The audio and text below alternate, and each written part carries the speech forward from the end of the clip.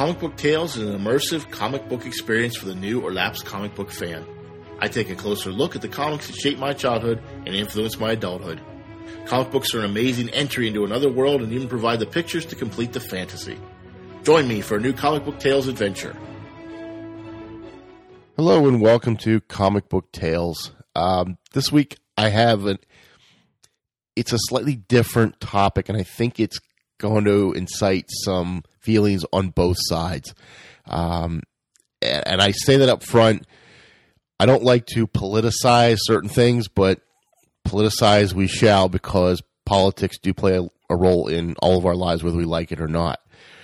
And the question that came up to me recently was, should comics be political in nature? And, my gut reaction would be, no, I want my comic books to be pure. I want them to be about, pure. Listen to me. I want them to be pure and not discuss politics. I want to enjoy the story politically free. But it caught me off guard, and I had to think about that for a little while. And I thought, you really can't have something that's apolitical. Whether you like it or not, there's politics involved in all levels of our lives, good and bad. It's not saying one political opinion is correct, the other one's wrong. It's just simply that there are political opinions that impact everything we do in our lives, and that includes comic books. So what am I talking about? What am I saying? All right. So if you look at the Marvel Universe, the Mutant Registration Act, which was a fairly big deal in the late 70s throughout most of the 80s, and that was a stand-in for civil rights from the 60s. The mutants, if you don't know this, and I think I've talked about this in previous issues, the mutants are a stand-in for African Americans in the United States. So in the 60s, there was a great civil rights awakening and movement in the United States, and being comic book people, Stan Lee, predominantly because he did most of the writing, he wanted a stand-in for that, and he created the mutants to be part of that. It's not an exact replication, but it's enough there that they're different. They look like us, but they're different. Think about that process and apply it to the Marvel Universe of that time period, up through the 80s, even in the 90s. Now, the mutant thing has kind of gone away a little bit, and I'll talk to that in a second, but it really was a politically charged issue. When the Nixon White House was going after drugs, you saw more drug stories, once they were allowed by the comic book code, than you did before, because it was a political issue. Spider-Man most famously, in his comic in the early 70s, discussing drug use with his friend. And that's an important aspect. So we try to take it out, but you really can't take it out. Politics, again, Nixon White House. In 1975, Captain America discovers a cabal of evildoers that leads to the White House, and he witnesses the president killing himself, which was a stand-in for Nixon. There was stand-ins for Reagan in the 80s. You can't get away from the politics. Now, as we've gotten further into the 90s and into the 2000s, we've had homosexuality forefront in some levels of the comic book, that it was an opportunity to bring out gay characters and push them out into the mainstream and see what people thought of them. And Marvel has been, whether you like it or not, Marvel, and to a lesser extent DC, has been very political in their upbringing. So in the 60s, they were fairly conservative, probably by comparison to today, but they were probably more liberal compared to the general populace at the time. And that's just basically based on who it was.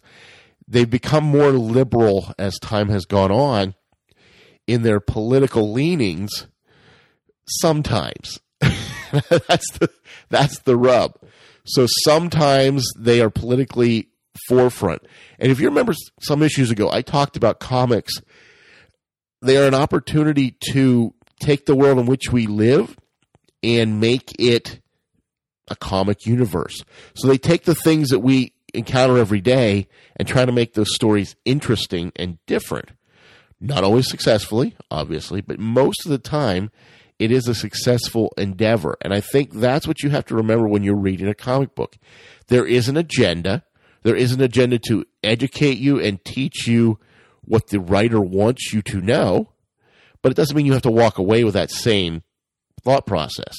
You can walk away and say, I can't stand that. If you listen to my issue on Deadpool, I don't like Deadpool. I don't like what he stands for. I don't like him as a character. I don't like his comments. I don't like him. But some people do. Many people do. His movie was much more successful than expected. So I have an opinion, you have an opinion, but it doesn't make my opinion right and yours wrong. It just means that I have an opinion, you have an opinion. So comics do nothing different here. So they basically reflect what the writers perceive to be the mainstream beliefs at the time. Okay? Now, they reflect what they believe to be the mainstream beliefs. Remember, these are mostly city publishers. New York City mostly for Marvel, now owned by Disney. DC has now removed themselves from New York and gone to Los Angeles, also big city. So they reflect what they see. That doesn't necessarily mean they reflect the entire country.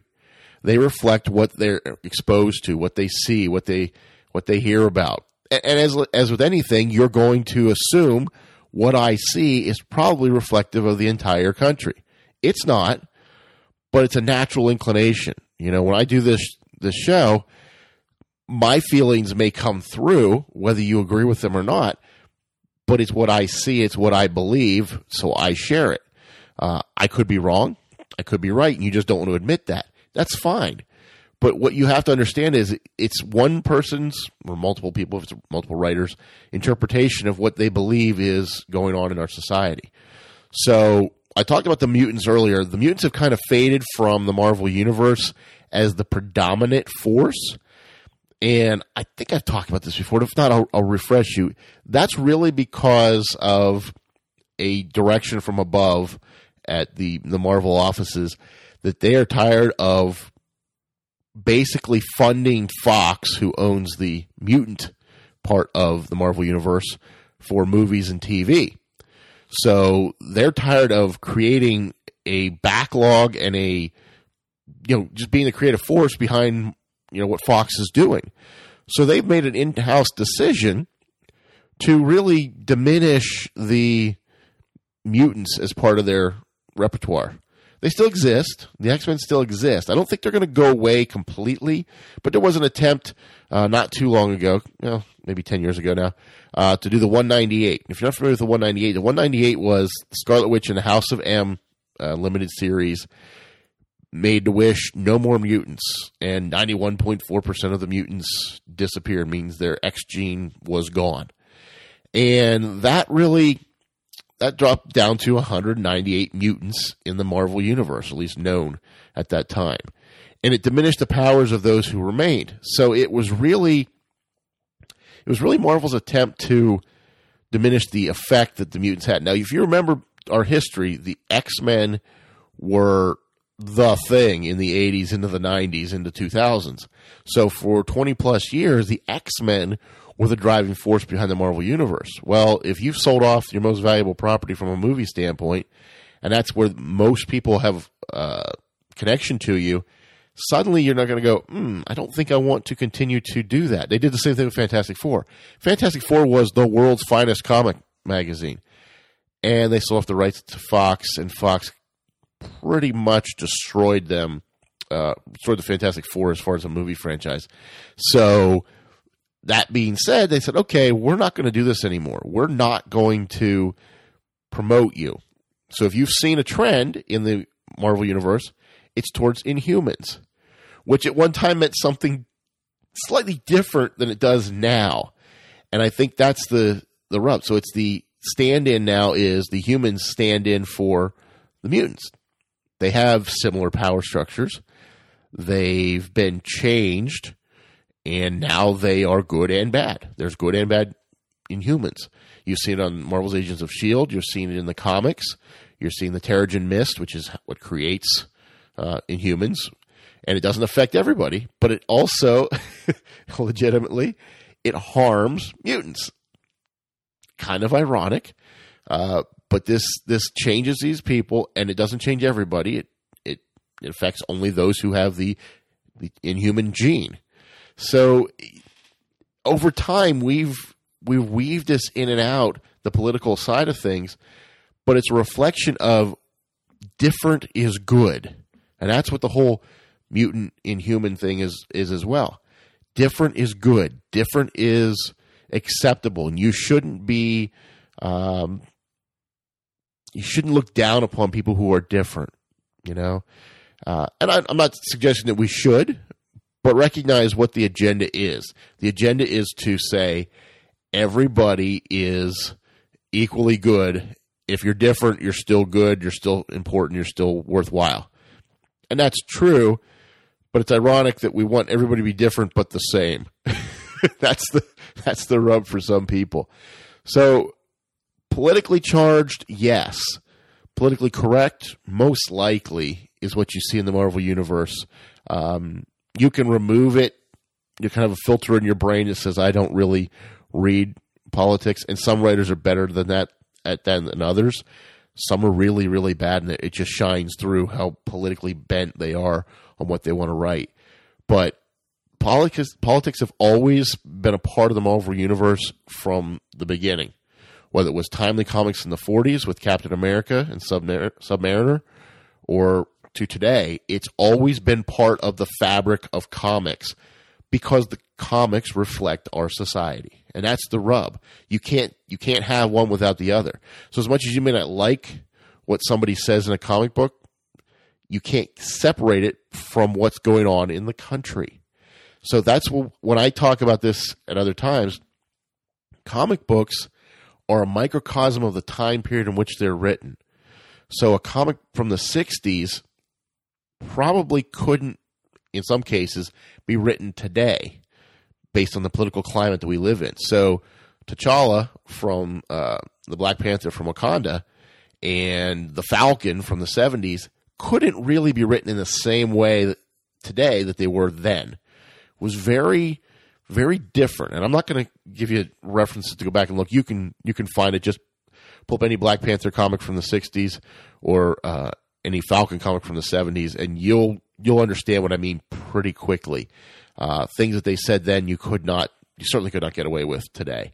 Whether that's good or bad, you fall on that yourself. But it is definitely a different era, different time. Now those can be reprinted and they can be bound in hardcover. But I think we remember what we want to remember. We remember the good. Maybe we remember some of the slights, but we don't remember everything exactly accurately. And I think that's probably a good thing.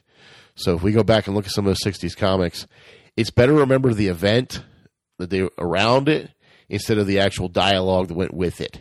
So think about that when you're reading these comic books. But politics play a huge role in everything that goes on in our comic book world, in our own lives.